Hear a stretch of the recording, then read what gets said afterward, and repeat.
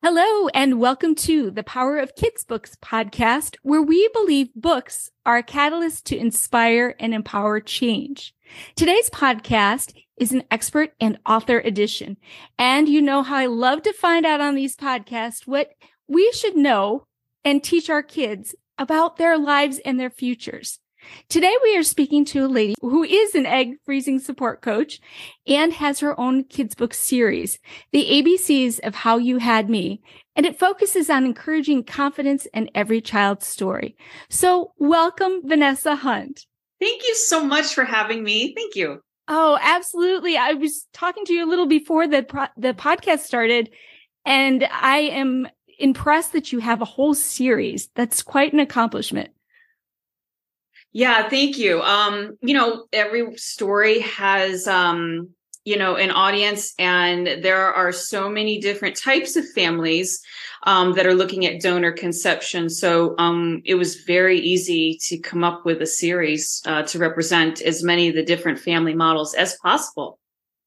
That's amazing. I'm sure a lot of people really don't have a lot of information for their kids about that kind of concept either. I think there's more and more. One of the classics that I think of is The P That Was Me. So there are some, but in the Facebook groups online that I see from time to time, there's, people out there looking for resources to read, to their donor conceived children. Yeah. Yeah. Well, and can you give us a little bit of background as far as what exactly an egg freezing support coach does?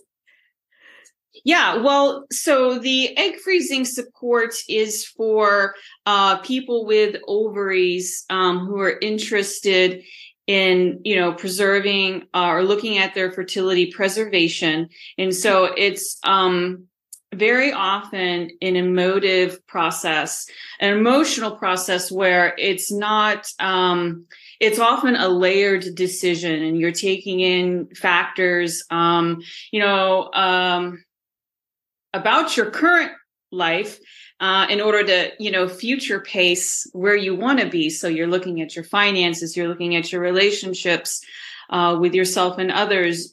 You're looking at, the overall stability in your life and where you think you might be. And so for some people, it's quite, and we're not even getting into the health part of it. So it can be kind of an overwhelming process for some people. A lot of stress can be very stressful. And, you're creating opportunity there. The hope is anyway, we're creating opportunity by investing in yourself, to be able to have genetically related children later on in life. And so I felt that it was important to, particularly after looking at my own journey, to be able to serve women, people with ovaries in this way. Yeah. And are you comfortable sharing your own journey? Absolutely. I really have to, because it was really the spark and the catalyst. So my own story begins, yes, of course, with egg freezing, because that's technically the first part of the IVF process. But I began the journey largely as a single mom by choice. And so, I would jump right into IVF. And also for me, being a micro business owner, it was important, considering my age, that I would have to go and factor in as many potential tries as possible. And so my search took me to Europe, where the overall cost in general of IVF is less than in the US. And so I started looking at different countries, and I became acutely aware of donor anonymity laws within those countries. So, for example, the first country that I looked at was Spain.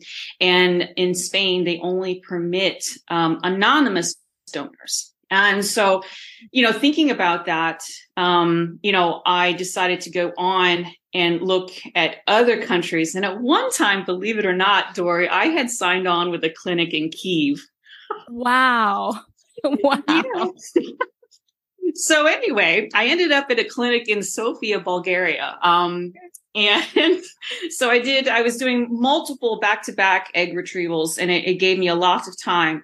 And during that time, yes, I was writing books. and working on, bringing up the coaching business. And I think that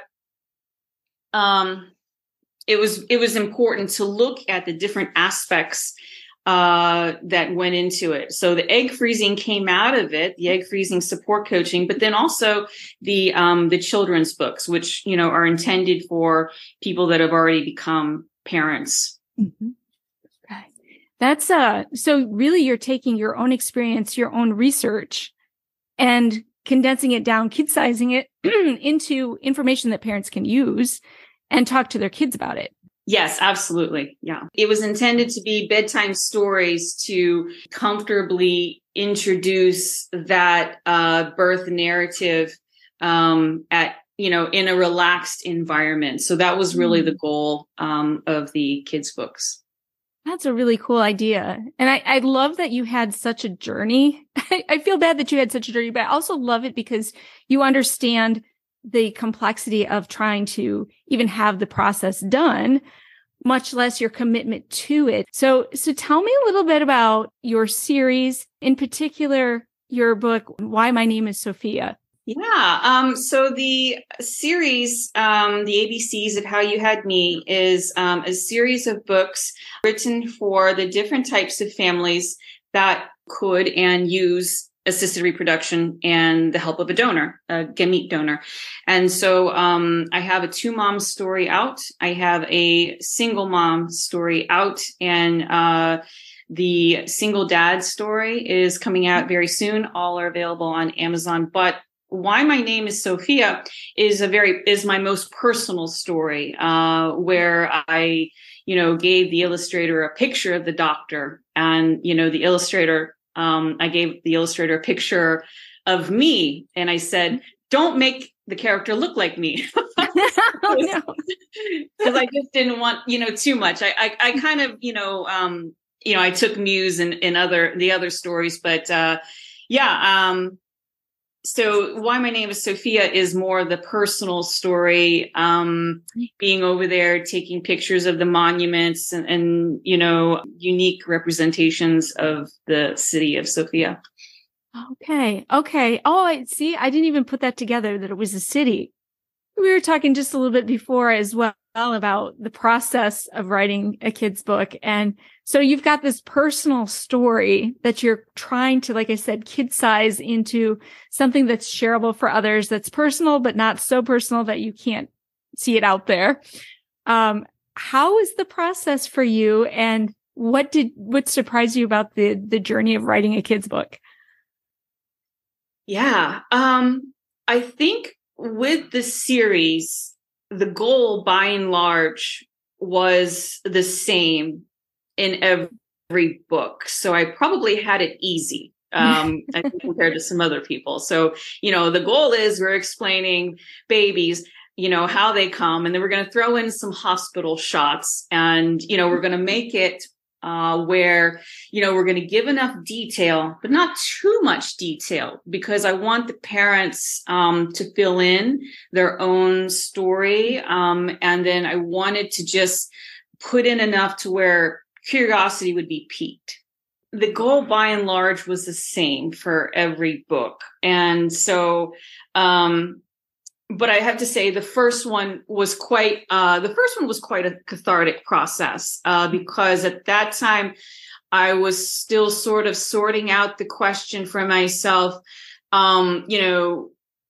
Would I use an anonymous donor versus a known donor? And for me, the answer became quite clear, which I would use. And, recognizing that the choice is different and unique for everyone. And I think for me, it was very clear to do. And so, again, not to write that into the story, how I felt about it specifically, because, again, I recognize people would make different choices about the decision.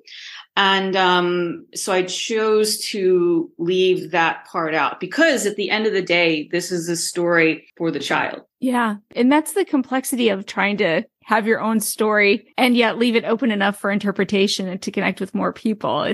it's a little bit of a tricky line there. It was, yeah. And trying to be sensitive to kind of it's a hot topic. There are many Facebook groups around it, known versus anonymous. And I felt that wasn't the goal of the books. So, and your goal really is to give the kids confidence about where they came from.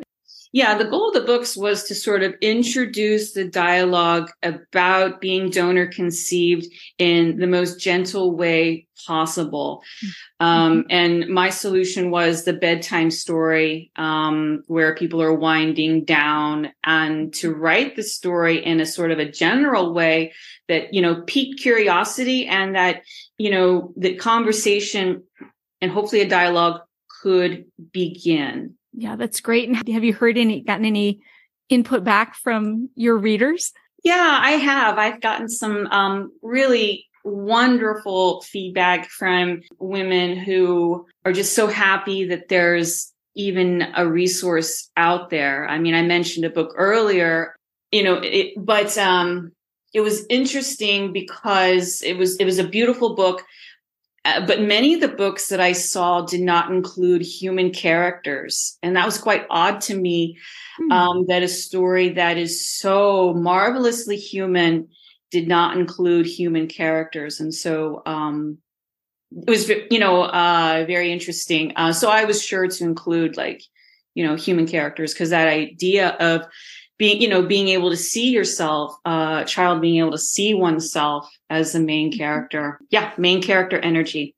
Yeah, that would be really difficult. I mean, it's doable, but I think seeing actual people would make a huge difference and an easier leap for kids. So would you be willing to read some of your book? Oh my God, I would be so honored. Yes, I would love that. Thank you for asking me. Yeah. Why don't you read us a little bit of it? My name is Sophia. Yeah, okay. Before I was born, Mommy took a trip to a place called Sophia to find a doctor. The doctor helps a lot of women become mommies. He helped Mommy to have a baby, me. And since Mommy lived alone and did not have a partner, Mommy needed the help of a gamete donor.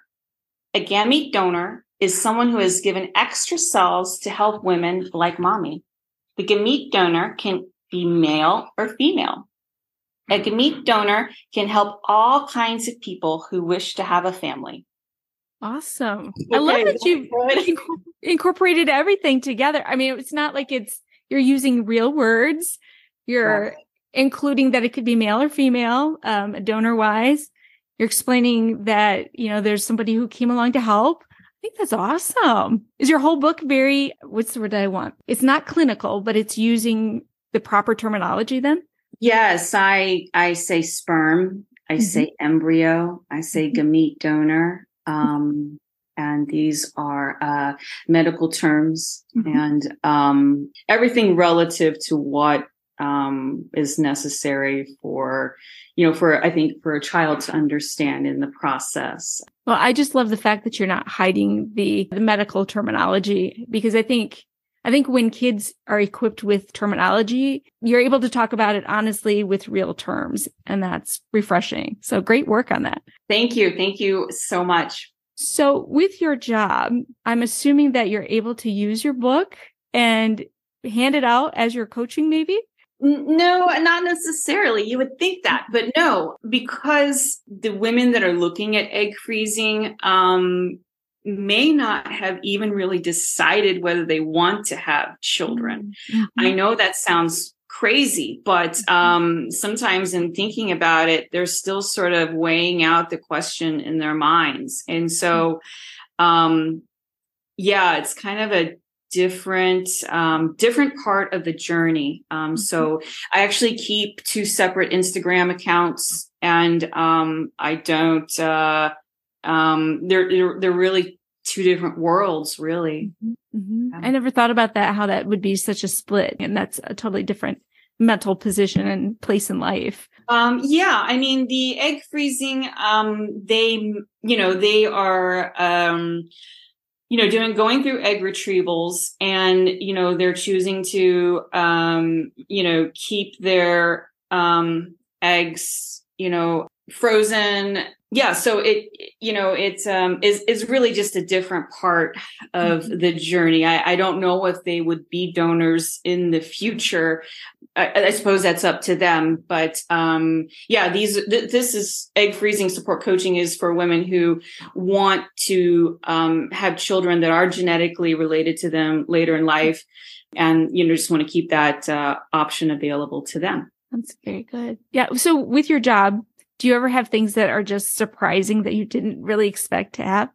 Honestly, I love this question. And a surprising one is secondary infertility.